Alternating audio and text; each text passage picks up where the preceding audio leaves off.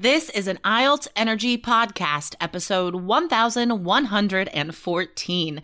Do IELTS sample essays help your score? Welcome to the IELTS Energy Podcast from All Ears English, downloaded more than 22 million times with former IELTS examiner Jessica Beck and Aubrey Carter, the IELTS whiz. If you are stuck with a low score, our Insider method will help you get the score you need to unlock your dreams. Get your estimated band score now with our 2-minute quiz.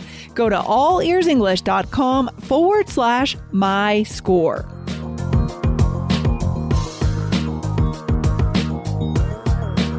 The answers to today's IELTS writing questions could make the difference for whether you can score 7 or higher on test day.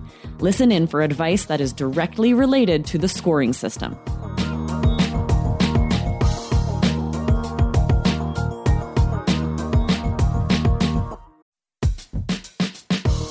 What defines an advanced English speaker? The ability to not only have interesting conversations with native speakers, but also the ability to be interesting in these conversations. Make an astute observation, ask good questions, speak with a confident pitch. These are conversational skills that require a special method and a structured study plan. Join our brand new B2 English Fluency course.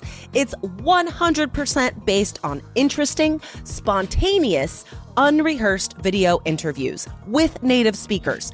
Real English. Save up to $100 before June 7th and get a free bonus. Go to allearsenglish.com/B2. That's allearsenglish.com/B2. Aubrey, what does it mean when somebody slides into your DMs? How do we use that? I just jumped right in hot today. You did. I love it. Right. So you guys may have heard this expression. It just means someone sends you a DM.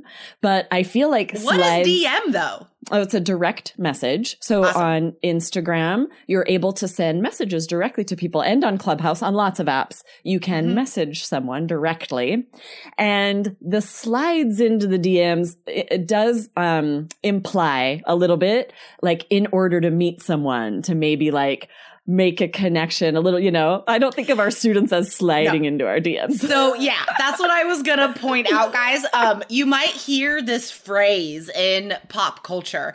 And I just want to tell you before we get into these writing questions that we were asked on Instagram, I just want to point out, guys, that this phrase is not appropriate for IELTS because it does have a connotation of like a romantic or an intimate nature. So I could just see, because this is such popular slang, I could totally see a student trying to use this on test day and it being completely inappropriate.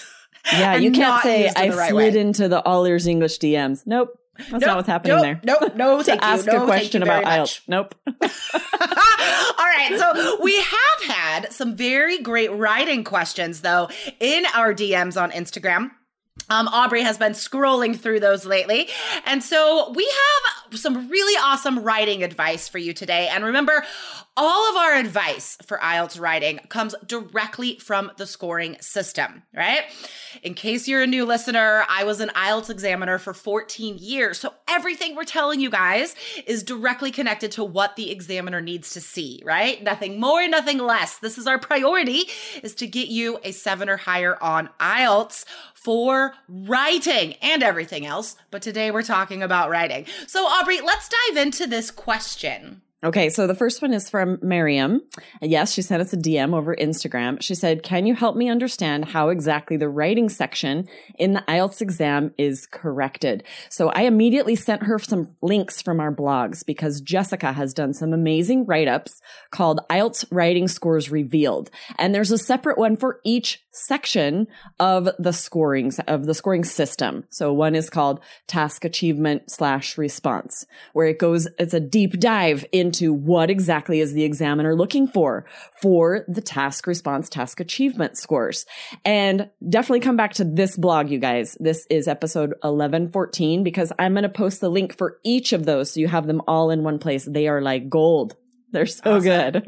Yeah, students, we have so many free resources for you besides this podcast. We have our YouTube channel, IELTS Energy TV. There are specific YouTube videos on there every week that are only on YouTube. And then also allearsenglish.com/IELTS. We have blog articles on there besides the podcast, besides YouTube articles. So definitely check that out, guys. I mean, long story short, the insider advice really is more important for cohesion, coherence, and task achievement, task response. Those are the two scoring categories that are the toughest for students to figure out. You know what correct and incorrect grammar is. You know what complicated sentence structures are. You know what amazing vocabulary can be, right? But those other two categories, that's the toughest. And we're not going to dive in there today because there is way too much to talk about. So definitely, guys, just check out the blog article for this episode. This is 1114, and we're going to link to those other resources. Okay, so let's get into this second question. Yes. Okay. So this is Donya, maybe Danya, beautiful name. And she posted asking about her test day experience. She was telling us that the essay question that she had was very similar to a sample essay she had read online. And so she couldn't really, she was having a hard time thinking of other examples because the ones she read in the sample essay online were so good. So she used those. And she was writing us asking, will this possibly lower my score? Will this hurt my score to have used these examples that I saw online? Question. It is a really good question. So, I mean, it doesn't have to. It seems like such a simple question, but there's a lot that goes into this because here's the first thing it makes me think of. I was talking to an examiner friend of mine. He is a full-time examiner. He works at British Council in Taiwan. And he was saying that he has seen this be a problem where students read just pretty much their whole preparation is reading sample IELTS essays. And then when they get to test day, they see a question and they think, I know this. I've seen this question before. I know exactly how to write about this. But the problem is that they don't read the question carefully enough. And they think it's asking about something else when actually there's like one or two words that are different than the sample one they saw. And so they end up writing about everything. The wrong question, right? So like, you know, when I'm talking to students that get such great writing scores, consistently their advice is pay attention to the question. Focus on the question, right? I remember Leticia a few years ago. That was her number one piece of advice. Don't worry about what type of essay you're writing, argument, opinion, blah, blah, blah. Focus on the question, answer the question, right? So that's sort of the dangerous side of this, right? Is that if you do prepare in this way and you're reading all these sample answers to the point where you actually remember a bunch of them, because maybe you'd like not memorized it word for word, but read it too many times, it might end up not fitting the question you get on test day. Yeah, that's so true. And IELTS is not going to use the exact same question word for word of those you find online. Totally. They're new. Yep. It's new. It's different every time. It may be very similar, like you said, but it's going to be just enough different. If you write that exact same essay, it's going to be off the mark, off topic. When you need mealtime inspiration, it's worth shopping Kroger, where you'll find over 30,000 mouth-watering choices that excite your inner foodie. And no matter what tasty choice you make, you'll enjoy our everyday low prices, plus extra ways to save, like digital coupons worth over $600 each week. You can also save up to $1 off per gallon at the pump with fuel points. More savings and more inspiring flavors make shopping Kroger worth it every time. Kroger, fresh for everyone. Fuel restrictions apply. And also, if you're using ideas that aren't yours, like examples and stuff, you may not be writing about it in the right way, right? It's like if you're trying to answer a speaking question with an example you heard on our YouTube channel, and maybe you start talking about Carson City, Nevada, because you saw my hometown answer, that's not going to suit you. Like, it's not going to make sense because you didn't grow up in Carson City, Nevada. So like the same thing can happen on writing. You know, if you're using someone else's ideas, it might not make sense in your voice. You know what I mean? Like you might have not understood it completely and you're not going to write about it correctly. Yeah. That being said, I do see sample essays where the examples, especially like an example that's used, could potentially work for multiple topics, right? For sure. And so I could see that potentially working. And also, guys, keep in mind, yes, examiners do read a lot of these. They are seeing a million essays, but they're not thinking, ooh, I saw this example in an essay earlier today or online, so your score goes down. No, right? They're looking at your essay sort of in a vacuum. Did you have solid ideas that responded to this task, and were they well supported? That's what matters for your score. Yeah, completely. And I mean, this is probably what the student was getting at, right? Like, is this going to hurt my score because I memorized something?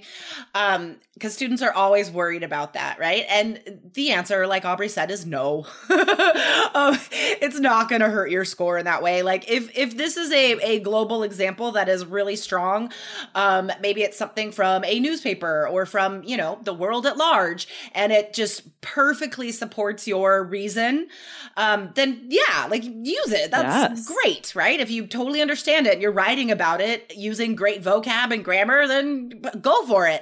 Because that's the thing, like Aubrey said, examiners, I never went online and like searched for ideas. I never went online and read sample answers. Why would I? Like, what? That doesn't make any sense. Right. No, you don't have time for that. It's not used for scoring. It makes no difference. No, that's not happening. Yeah.